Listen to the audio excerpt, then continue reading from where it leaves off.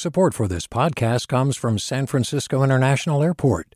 At SFO, you can discover award-winning flavors and unique shops all before takeoff. Learn more about what's at SFO at flysfo.com. Hi there, I'm Rand Abdel Fattah from Throughline. If you're listening to this podcast, you know that KQED produces exceptional storytelling that keeps you informed, inspired, and entertained. Their podcasts cover issues from your neighborhood to the entire country and everything in between. Support this work today. You can help us continue to bring quality podcasts to your ears. Just head to donate.kqed.org/podcast. That's donate.kqed.org/podcast. From KQED.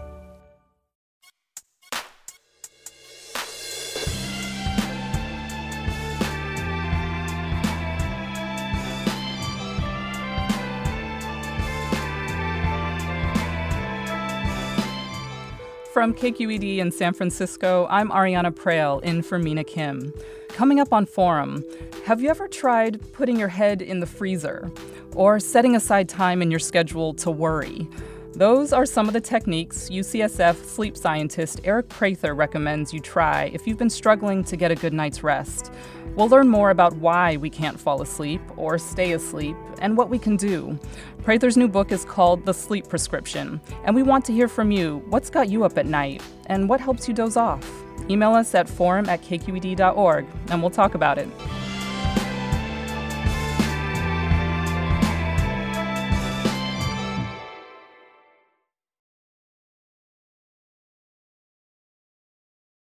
This is Forum. I'm Ariana Prael in for Mina Kim.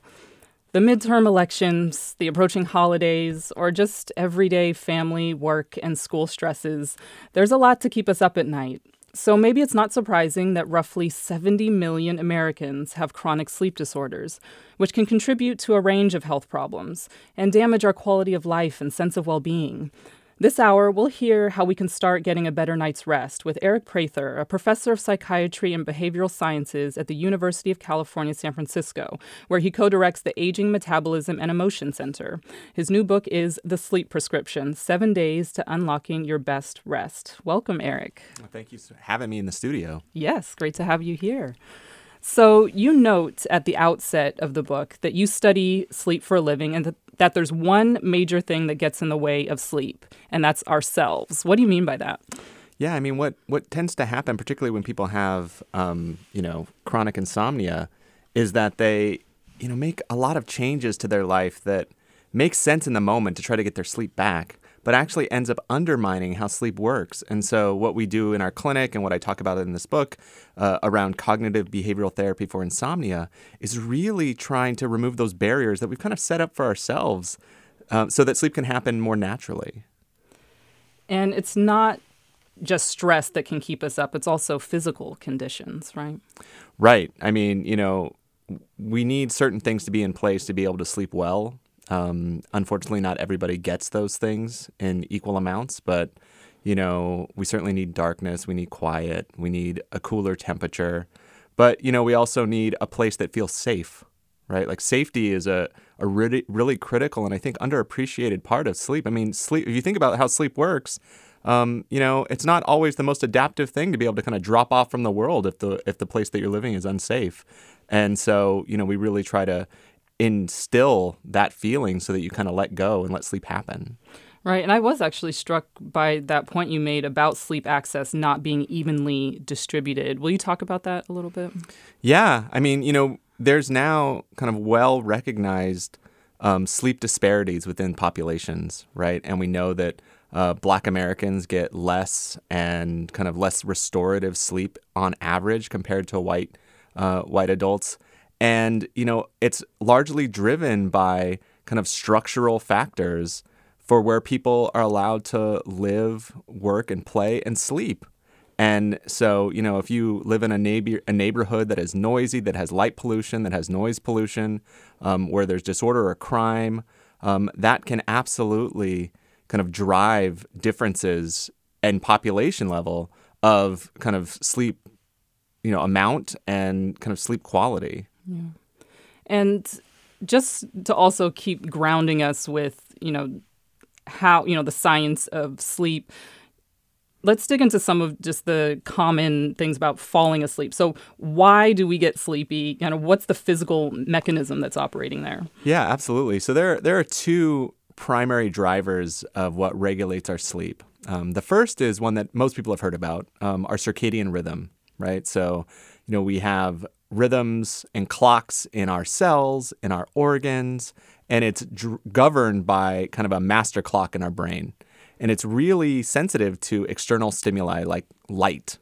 And so I think of our circadian rhythm in the context of sleep as kind of an alerting signal. And so we wake up, the sun kind of shuts down our melatonin production, which we'll probably talk about a little bit more. And then we're alert, we have a little bit of a dip in the mid-afternoon. And then, as the sun goes down, we begin to feel sleepy because melatonin is being produced. The other driver, which is often people haven't heard about, is what's called our homeostatic sleep drive. And I like to think of it as kind of like a balloon that kind of fills up throughout the day. And so when we wake up, our balloon is flat. As we go throughout the day and we kind of use energy, it gets bigger and bigger and bigger with sleepiness. And that sleepiness, we think, is this neurochemical in our brain called adenosine. And so adenosine is kind of the metabolite of ATP, for people who kind of remember their biochemistry. And that builds up in the brain. And when it gets to an optimal level, we begin to feel those sleepiness cues. And then we go to sleep and kind of that sleepiness drains out of the balloon. So when the circadian rhythm is well aligned with our homeostatic sleep drive, our balloon is big, our alerting signals are low, and we're able to kind of drift off to a good night's sleep. Now, it doesn't always work that way, right? I mean, if you take a nap during the day, you might steal some of that sleepiness, right? And so your balloon needs to take longer to get bigger, or there's the daylight savings end. And now it shifts our circadian rhythm. Like all of those things kind of create this misalignment that in the short term anyway, can impact our sleep. Right. And you bring up daylight savings, which I feel like I just caught up today. No. I just woke up at the time I'm supposed to wake up and not the hour earlier, I guess. But and the week was kind of tossed up because of that. So, and that you've talked about social jet lag before as well. Can you explain what that is, since you brought up daylight savings? Yeah, social jet lag is basically a type of jet lag that we create, right? And often it's related to obligations in our social calendar or our work hours that impacts our amount of sleep and the timing of our sleep during the week. And then we kind of shift it on the weekend, right? And so sometimes it's sleeping in longer, sometimes it's staying up later and sleeping in longer. And so that creates this kind of circadian mismatch in our body. And it turns out there's kind of growing evidence, and there was a paper out this past week that showed that social jet lag is actually incredibly common and, independent of someone's sleep debt, which is kind of the making up that sleep during the weekend relative to the week. That shift in timing seems to be a contributor to age-related conditions like cardiovascular disease. So, it seems like there's kind of both a sleep story there, but also a timing of our sleep. And that really speaks to the importance of the predictability that our body craves for sleep and keeping kind of a stable schedule so that things just work better. Which leads into kind of the prescription that you have in your book, which is organized into these 7 parts, the 7-day prescription, but with no pills. And so I thought we could run through this week-long program that you lay out. And the first thing that you advise is, set our internal clock. So what does this mean? Yeah, so the setting our internal clock is really about, ensuring a stable wake time 7 days a week. And that's really important. And again, this is really important for people that have sleep problems, right? Like, I'm not the fun police. I'm not like, oh, you can never sleep in on the weekends because you need to keep the time. But I mean, if you're having trouble with your sleep, like, this is something that you can do. And I focus on the morning and the wake time because it can set in motion things throughout the day, right? Some people say, oh, well, shouldn't I keep a consistent bedtime? And for people with insomnia, that's actually can be really problematic, right? Because, so if I tell you or, someone with insomnia, okay, well, you have to be in bed by 10. Okay, that's your bedtime now. And it's 9:45 and you're not sleepy, right? that anxiety is going to ramp up. Like, oh my God, my sleep doctor told me that I need to be in bed by 10. Like, I'm not going to be asleep. What does this mean for my sleep? My sleep's broken. And that can really spiral into this distress that just feeds insomnia, right? But we can control when we wake up, right? And we know that if we maintain a stable wake time, it'll entrain our circadian rhythm. We use similar amounts of energy across the day. So in the end, you will eventually, over time, get sleepy around the same time each night. Right? Like it's just a natural process because of that sleep drive that I talked about. And so it takes the pressure off, but also ensures kind of this stability. Right. And you call it the circadian rhythms our master clock. Correct. And so what is, if you can just unpack that a little bit. Yeah. So our master clock it lives kind of deep in our brain in the suprachiasmatic nucleus, and it actually helps regulate the other clocks in our body, right? And so It basically governs those things, but then is driven by kind of external information from the environment. So, as I mentioned, sunlight is like probably the biggest one that tells us when we're supposed to be awake. It shuts down the melatonin system, the melatonin being released by the pineal gland in our brain. But there are other things that help govern this master clock. So, and they're called Zeitgebers. And so, in particular, meal times is one of them. And so, when you're, and this is like, if you had to go, if you had jet lag, this is like the ways that you would try to fix this is, maintaining the meal times in the place that you're going, right? So if you're going to New York, even if you're not hungry, you should eat at the time that is meal times there, because it'll tell your body what to do, because it'll then impact your master clock to kind of get your rhythm synced up. And so for a week like this, where we are we've had to deal and rebound with daylight savings and the time change, is there like a certain tip for, because if you're feeling hungry at the normal time that you do, but it's an hour earlier and you're like, oh, wait, I don't normally eat at 5 p.m., but technically it's 6 p.m., what are your tips, and how does your household, for example, kind of adjust to that? Yeah, I mean, the end of daylight savings, I think for most people is a little bit easier, right? I mean, you kind of get, in air quotes, this extra hour of sleep. And so, people tend to adjust, but you're right. People get thrown off, and it really is around kind of trying to address those external things in the environment. I have suggested that when we end daylight savings, maybe don't sleep in that whole extra hour.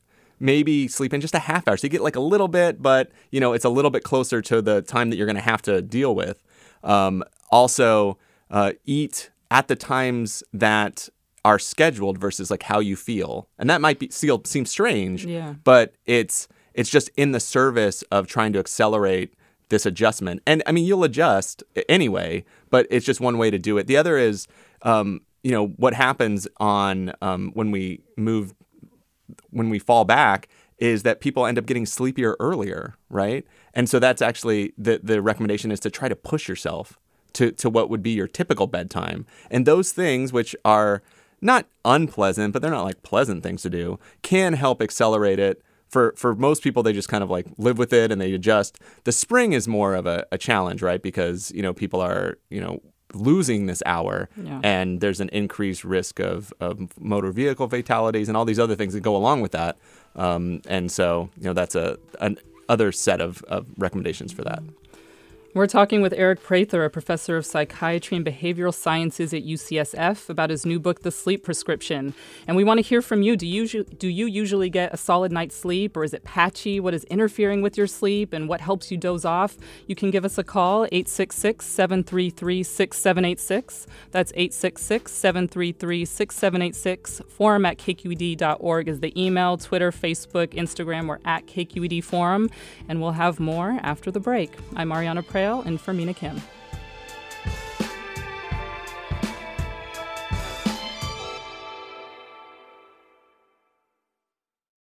Support for Forum comes from San Francisco Opera. Set 10 years after a school shooting, the critically acclaimed opera Innocence takes us into a complex emotional journey where our understanding of innocence and guilt is constantly upended.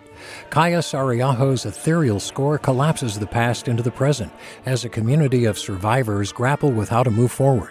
Don't miss the highly anticipated American premiere of Innocence, June 1st through 21st. Learn more at sfopera.com. We've all got those parts of our house where the internet just won't go. Well, if you had wall-to-wall Wi-Fi from Xfinity, you could worry less about dead spots.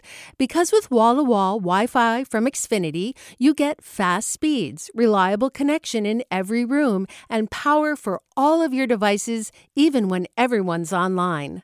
That's wall-to-wall Wi-Fi only with Xfinity. Restrictions apply, not available in all areas. Actual speeds vary.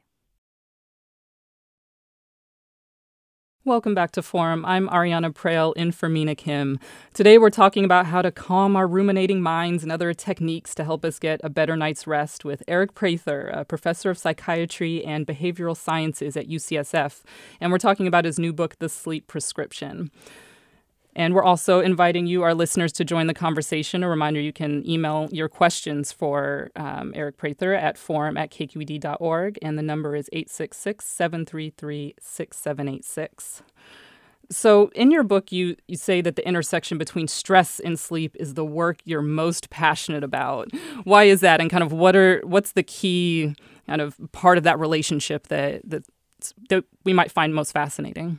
Yeah, I mean, I came from a background of studying stress physiology, and so and then I discovered that a lot of the challenges that happen when people are stressed, and particularly on the impact on their immune system, you see the same things when people have acute sleep loss. And we know that stress and sleep are interrelated to one another, and so it seems strange to me that kind of there are sleep researchers that just focus on sleep, and there's stress researchers who don't just focus on stress, and but there's these clear bidirectional pathways, and so.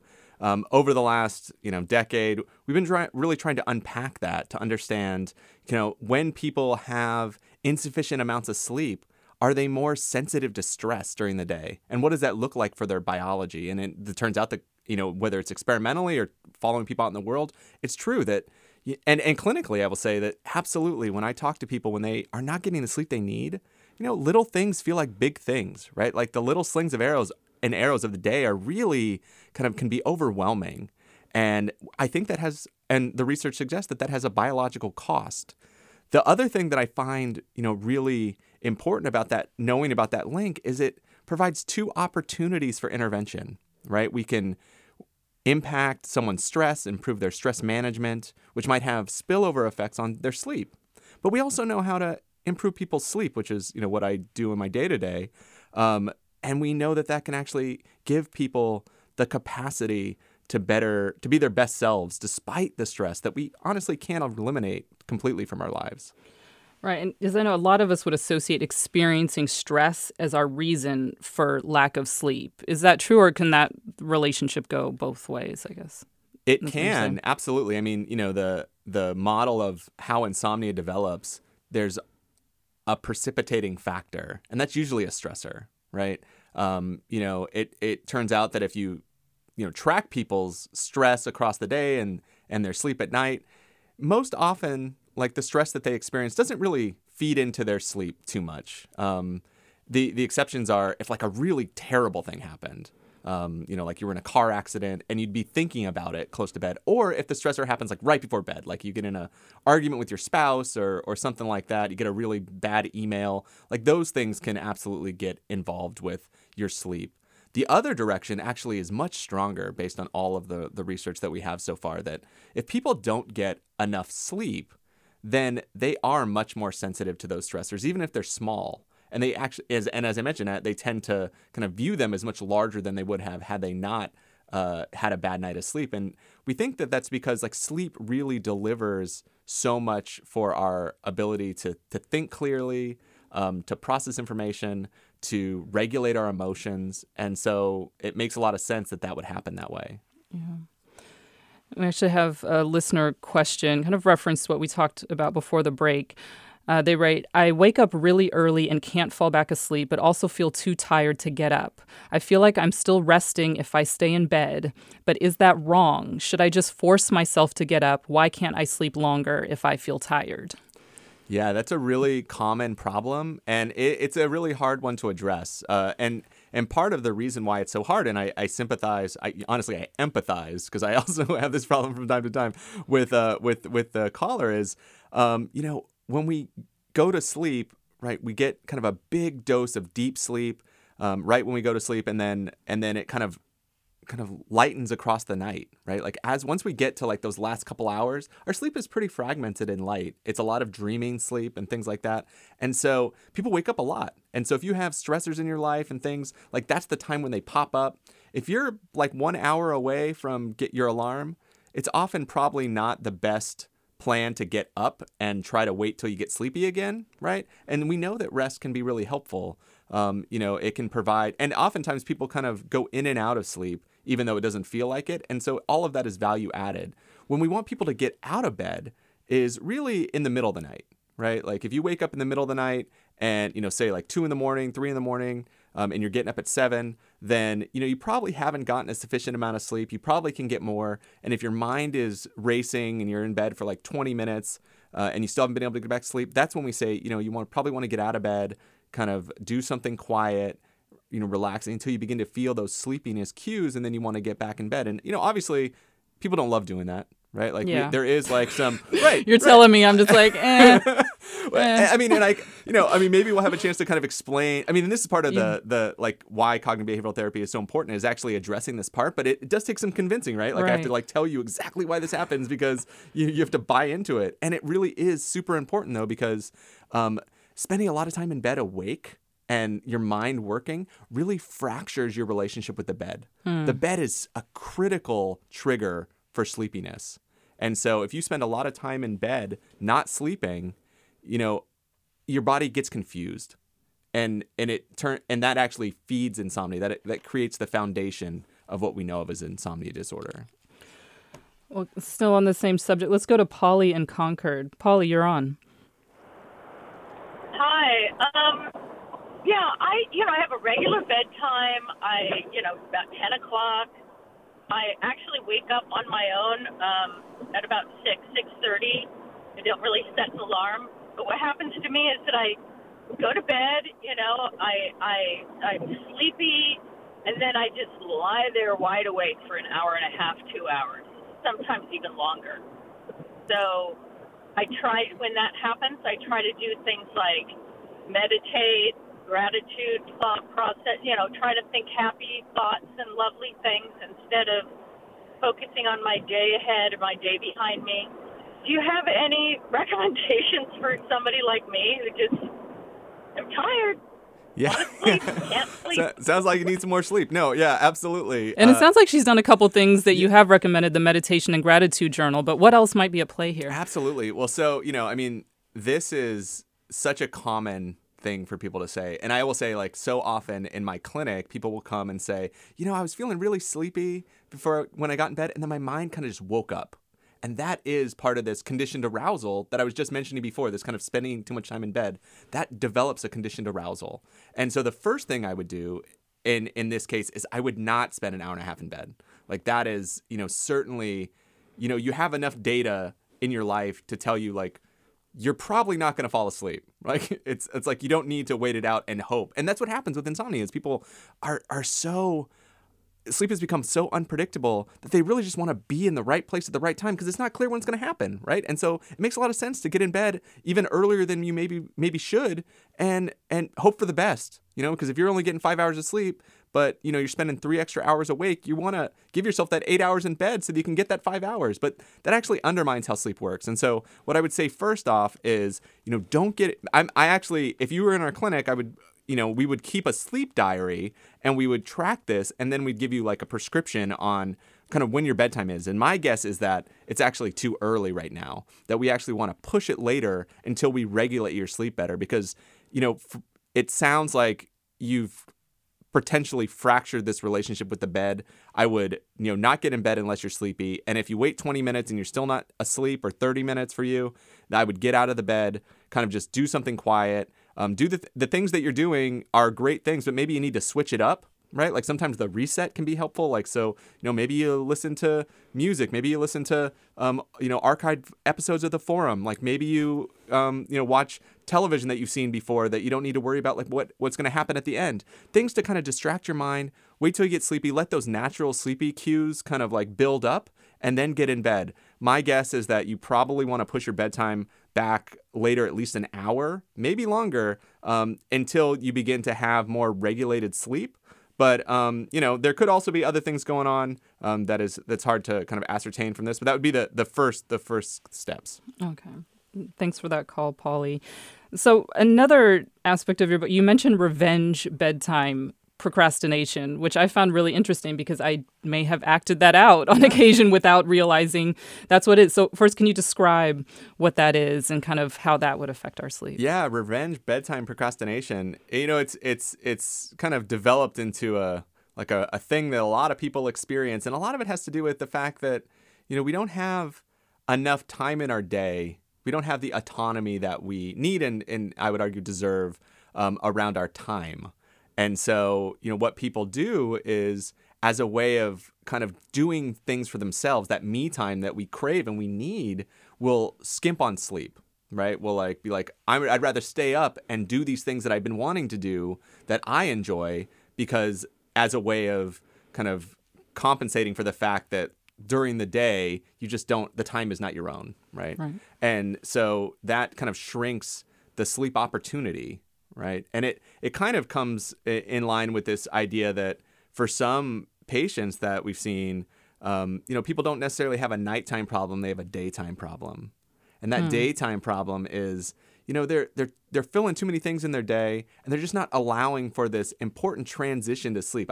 One of the most common problems is that, people use sleep as like the last thing on their to-do list once everything else is done. Right. And that is the wrong way to think about it. Sleep kind of makes us our best selves, right? When we get the sleep we need, we're better partners, we're better parents, we're more creative, we're more productive, we're more empathetic, we're more able to deal with stress, and our health is better. And so it's critical to invest in getting that sleep. And that means kind of building in time, right? Like that transition time.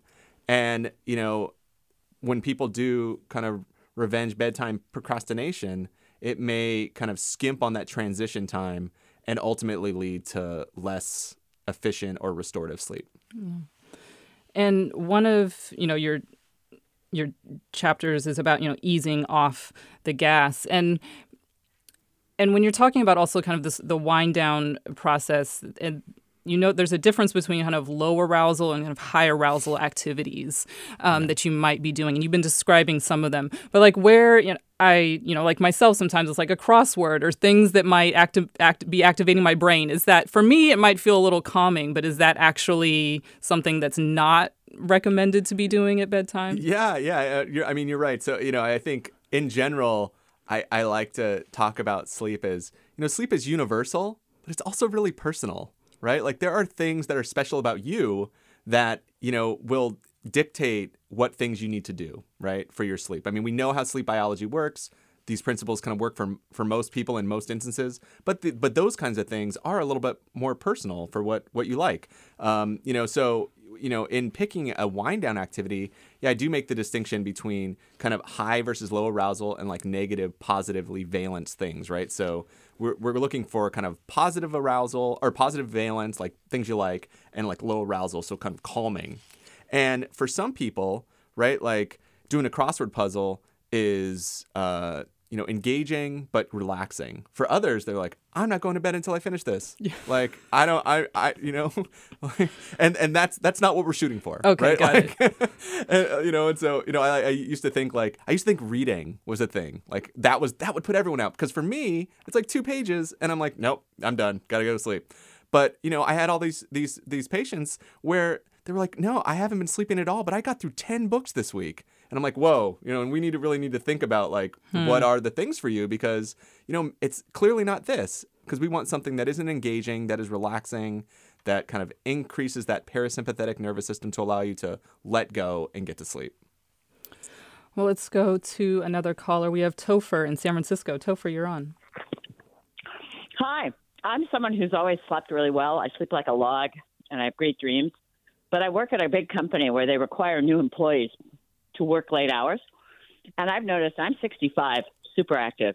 But the people that are new, the women, particularly in childbearing years, put on like 60 pounds within the first year of working there, because I know melatonin is suppressed with bright light late in the night when you're not supposed to be around it.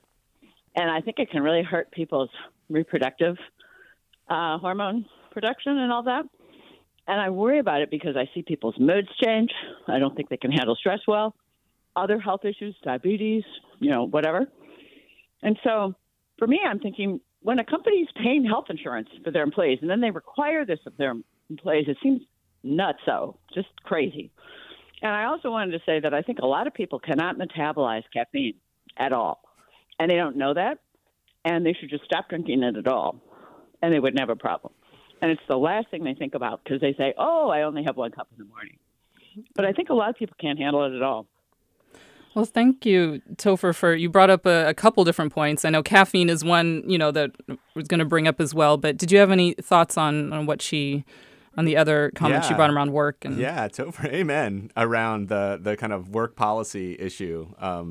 That is a challenge. And that's actually a really great example of where you can have these top-down policies that can really invest in sleep health, particularly because we know how important it is for health and well-being, but also productivity. Related to that, there are a lot of things that we do know about insufficient amounts of sleep and what it does to our metabolism, right? We know that it can change how our cells respond to insulin. It can absolutely change our appetite. Our satiety hormones become dysregulated. People, when they don't get the sleep they need, shift their preferences for types of foods that they want to consume. So people will tend to kind of choose the high-fat, high-sugar foods. And that's just, that's something that we clearly can contribute to weight gain. And can really put people on a path towards kind of ill health. We have a couple comments. Mary writes, I'm in my 60s and I wake up at 3 a.m. No problem going to sleep initially. I've been told I have good, quote, sleep hygiene. What to do for this type of insomnia? And Melissa tweets, I'm a 51-year-old perimenopausal woman. Sleep is the thing I miss most about my youth. I have no trouble falling asleep, but an adrenaline surge wakes me up around 3 a.m. every night. Any supplements you recommend? Or is it your sleep prescription? So I think, one thing is, right, like waking up in the middle of the night is hard. It happens more as we get older. It happens more for women. Some of it is related to hormones and certainly in the kind of postmenopausal transition, we see that as well.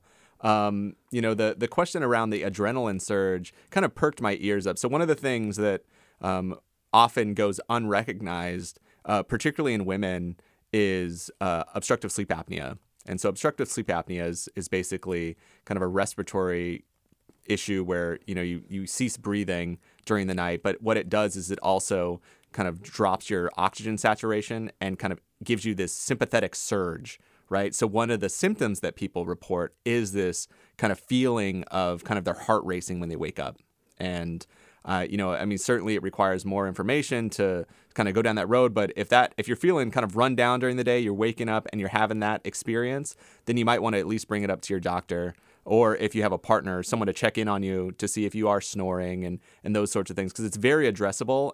But unaddressed can actually kind of put you on the road to a lot of negative health outcomes. Well, we're talking about how to get a better night's rest with Eric Prather, a professor of psychiatry and behavioral sciences at UCSF. His new book is The Sleep Prescription, 7 Days to Unlocking Your Best Rest. And we're hearing from you, our listeners, questions you have for Eric Prather, whether you usually get a solid night's rest, what's interfering with your sleep, advice that you're looking for. You can email your comments and questions to forum@kqed.org and give us a call at 866-733-6786. Again, that's 866-733-6786. I'm Ariana Prael in for Mina Kim. More Forum after the break.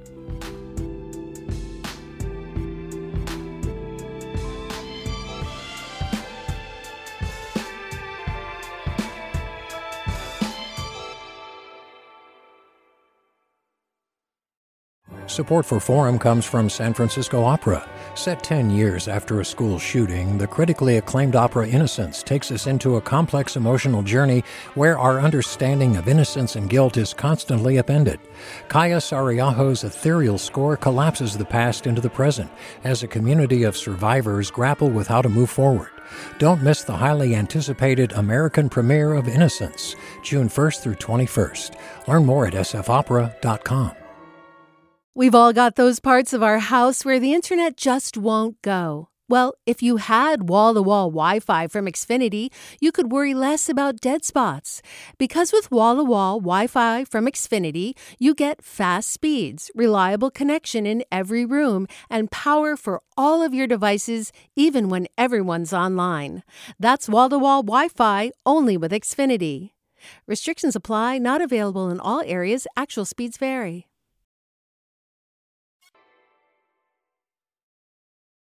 Welcome back to Forum. I'm Ariana Prael in for Mina Kim. This hour we've been talking about how to get a better night's rest with Eric Prather, professor of psychiatry and behavioral sciences at UCSF. His new book is The Sleep Prescription. And one of your prescribed chapters in the book is to worry early. And this is your recommendation for dealing with rumination and kind of thoughts. So one, can you talk about what rumination really looks like for folks who struggle with that, and then why you recommend to worry early? Yeah. I think two things that happen commonly in the middle of the night with respect to kind of how our kind of thoughts are generated is we either worry about kind of things that are happening, in our lives, things that are happening tomorrow, worrying about the fact that we're not sleeping, or we'll ruminate, and that's usually about things in the past, like things I wish I'd done differently. Yeah, I wish I'd said that. Yeah. Or, oh my gosh, I actually did that, and you're just replaying it over and over. Exactly. And so, unfortunately, right, like when we're in the middle of the night, our brains will fill that vacuum with that. They never fill it with, oh, that really great experience, that time it went perfect, and reliving those positive moments. It's always these kind of negatively flavored experiences. And so, one way to try to address that, and, I didn't, come up with this idea. This is something that is kind of built into cognitive behavioral therapy for insomnia, but it's actually scheduling out worry time, right? And it's kind of making it, it's adding it to your to-do list, which, is not easy for anybody, but it's in the service of trying to sleep better, to kind of take some of that power, that sting out of the worrying that you would maybe do in the middle of the night. So what we suggest is, find 15 minutes in your day where you just sit down and you just worry about whatever it is, but it's your time to worry about those things, and it's not for anything else, right? And if you don't have anything to worry about, you still sit the 15 minutes and try. And what that seems to do is, one, it kind of takes the power out of it a little bit. It gives you time to think about it when you're in a better state than you are in the middle of the night when things are, seem more catastrophic. But also when you wake up in the middle of the night and those start to kind of trickle in, you say, look, no, I did this earlier today and I have it scheduled for tomorrow. So I'm going to push this into that kind of parking lot of like worry time when I'm kind of better suited. And if you do that consistently, it tends to kind of improve the chances that you're able to get back to sleep. And what is it that makes problems loom so large in our heads at night or kind of first thing in the morning in that kind of rest space? Gosh, that's a great philosophical question. I don't know. I think our default, our default is that it seems like it might be the way that we approach things, but I also think it's adaptive in some ways to think about the things that are undone. The rumination's not so much, although people can learn from those mistakes, but kind of the worries, the things that we need to address, it would make sense that those would kind of be up front in the queue. And because we have this kind of quiet time and, but we're also in the context of the stressors around us, maybe that's why they pop up more readily. Well, let's go to another caller, Arlinda in Oakland. Arlinda, you're on. Hi. I have a question about people who have to split their sleep up between, like, the afternoon and the evening. For example, let's say you've got musicians who want an afternoon nap because they're going to be, playing late into the evening. And then you've got, people in the cultures of, like, Spain or Portugal who maybe take afternoon naps so they can stay up later. Yep. It seems like from reading Matthew Walker's book that breaks up the sleep cycle and can be negative for human health. I'd like your perspective on that, please. Yeah, thanks for your question, Arlinda. So essentially getting at napping, right? Yeah. No, I mean, getting at... So, I take the approach that kind of napping on its own isn't necessarily a bad thing. We know that naps can make people feel more alert. It can, help with learning and cognition because we know that sleep is so critical for that. But the siesta culture, it really is in line with kind of that circadian dip that we have in the afternoon, right? This like dip in our alerting signal. So it makes sense that there would be a nap at that time. But what you also see in those cultures is they do things a lot later, right? They go to bed later, they eat dinner later, like all those things are shifted. And I think for me, it makes a lot of sense because you can only make so much sleep, right? And so, if you're going to kind of snack before dinner, so to speak, and kind of take some of that sleepiness out of that balloon that was building, you shouldn't expect that you're going to have the same amount of sleep at night. And so if people do that and they're, at least as long as it doesn't create distress, because that's the problem that we often find is that, people that have insomnia, they'll nap because they feel so bad, but then they're so, dumbfounded that like at night their sleep is kind of not well consolidated, right? And it's like, well, you can only make so much. Like maybe this is some place to address it. And it makes sense like on the day-to-day basis where you're feeling so terrible that you would want to get that little bit of sleep. And so there's no kind of shame in it. It's just kind of thinking about the costs and benefits of these things. Now, the idea of that kind of broken up sleep might have a cost for health. That's a different one. That's a really interesting question. I mean, some of that is hard to tease apart because oftentimes naps can be a symptom of something going on. Right. So it can actually be confounded with the idea that like, people that have to take naps more often, maybe they're older, maybe they have comorbidities that actually are predicting their health and the outcome. And the nap is just the symptom. And so we're really trying to still tease that apart. But, I definitely am in favor if people really need a nap, they should take it. But if you're having trouble sleeping, it might be something that you want to consider removing if you can. And what time frame of a nap do you think is, in your eyes, is most healthy, I guess, for people's schedules? Yeah, I mean, I think for kind of, so most people tend to take them in the early afternoon, again, with the circadian dip type thing. If you're taking them earlier in the morning, it may be a sign that something else in your sleep is going on, and that's, a consequence of that, and so we should work on it. But as far as duration, typically, people get kind of good success, like a 20-minute nap. When you get kind of over 30 minutes, you run the risk of kind of dropping into deep sleep, kind of that slow wave restorative sleep, which is important. But, coming out of it ends up making people feel kind of way worse than they did before they took the nap. So that's something called sleep inertia. And so that, that can really kind of impact the rest of your day if you're kind of stuck in this grogginess. And so if you keep it short, it seems to be fine. If you're going to do one at all. Yeah, that actually happened to me on Wednesday, but it felt so good. I was like, ooh, that was a deep sleep. But yeah, thank you for explaining why I felt so groggy after. Let's go to another caller, Paul in Alameda. Paul, you're on. Hey, good morning. Great show. Thanks. Love the topic. I have a question on kids and melatonin chews.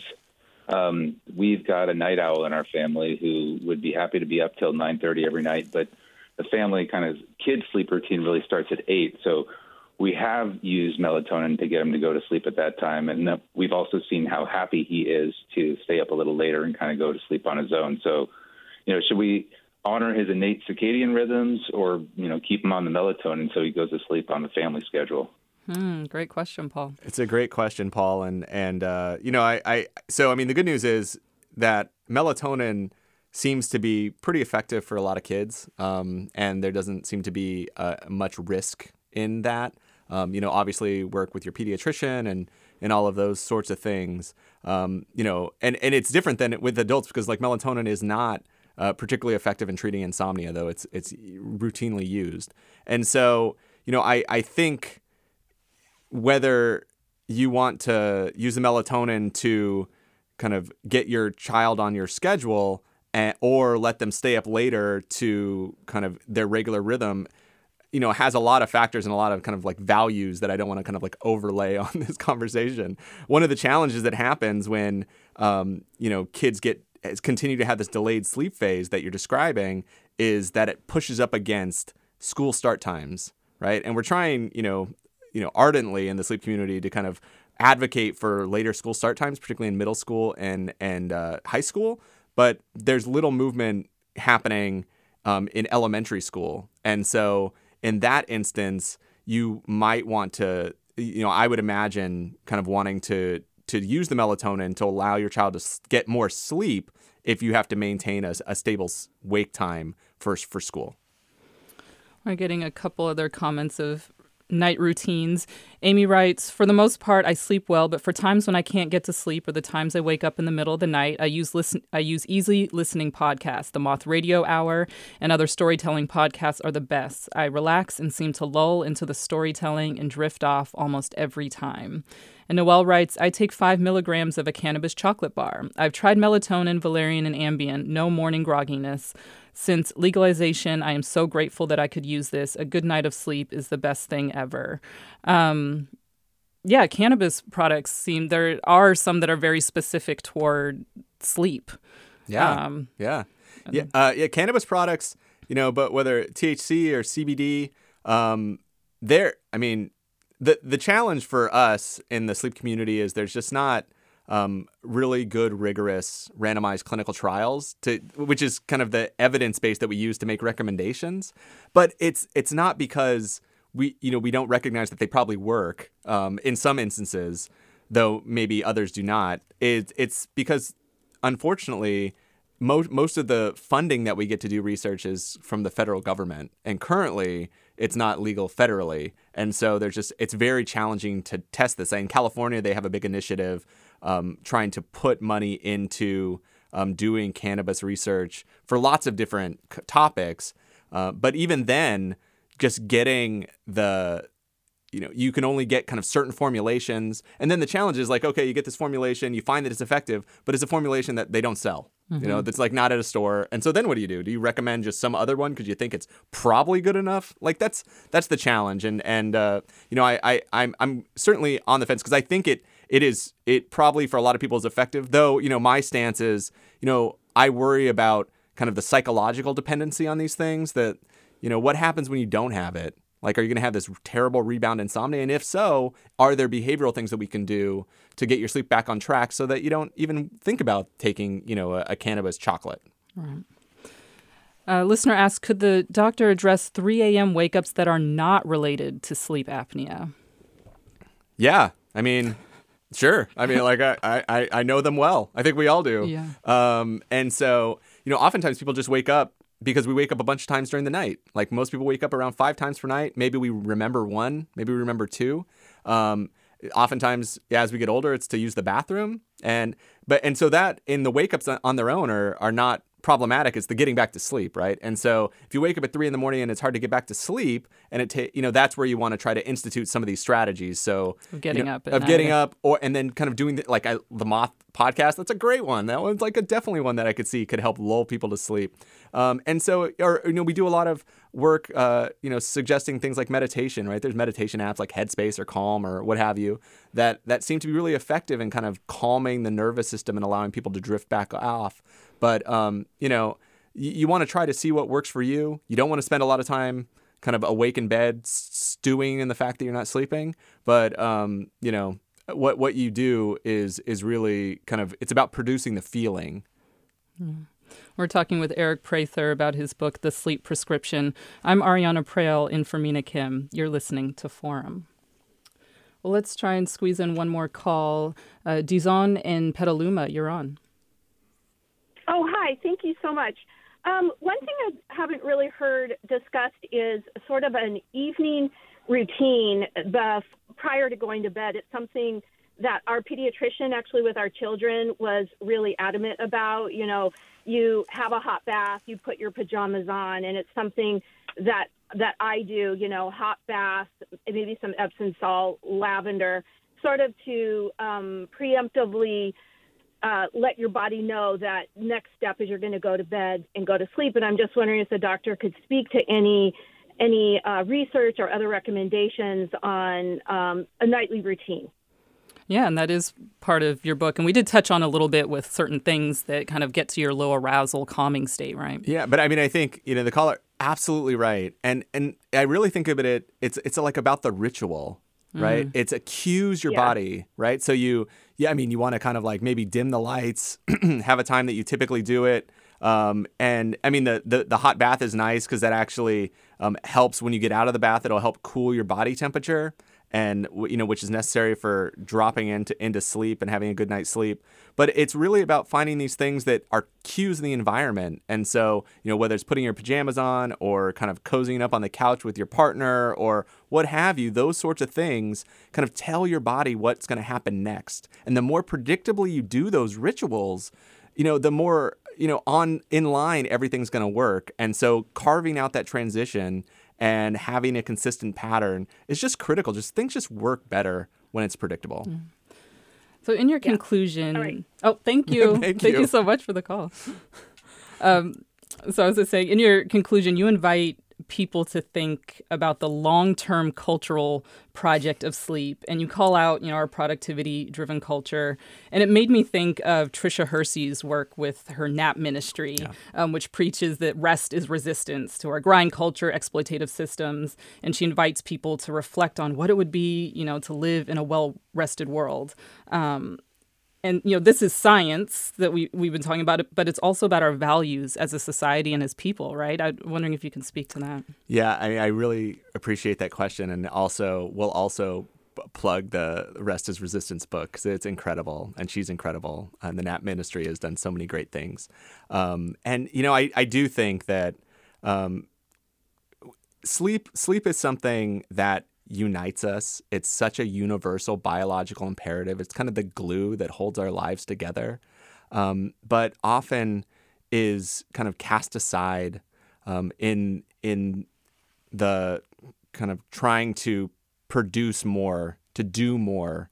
And I think that is a disservice to the health and well-being. It can really fracture communities. It can, as I mentioned earlier, kind of populations are kind of shorted on sleep, and there are so many structural factors that drive that. And so I've really, tried to I think about sleep and sleep opportunity as kind of a social justice mission. Like everyone deserves the right to rest, and and I think the things in this book can help get people back on the right track. But there's obviously kind of upstream factors that need to be part of the conversation to put everyone in the position to be able to sleep well.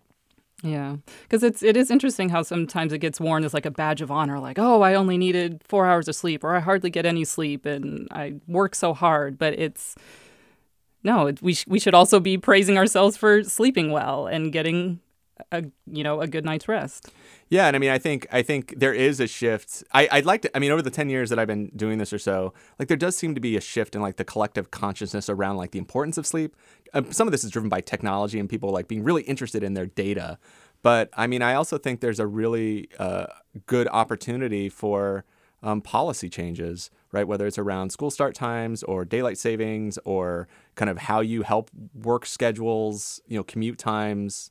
Night shift stuff, all of those things should be, policies that might put people in a better position to do the things they need to do to get the rest they need. Well, thank you, Eric Prather, professor of psychiatry and behavioral sciences at UCSF. His new book is The Sleep Prescription, 7 Days to Unlocking Your Best Rest. Thanks so much for joining us. Absolutely. Thanks for having me. And thanks to Catherine Monahan and Susie Britton for producing this segment. This hour of Forum is produced by Caroline Smith and Grace Wan. Marlena Jackson-Rotondo is our engagement producer, and Susie Britton is our lead producer. Our senior producer is Susan Davis. Our engineers are Danny Bringer, Brendan Willard, Jim Bennett, and Chris Beal. Our interns are Lulu Ralda and Paul C. Kelly Campos. Our vice president of news is Ethan Tobin-Lindsay, and our chief content officer is Holly Kernan. I've been Ariana Prael in for Mina Kim, who's back on Monday, and we're going to go out listening to Rest Life by Tricia Hersey, give you some restful vibes for the weekend. This is Forum. A portal opens when we rest, when we nap, when we stop, when we sleep.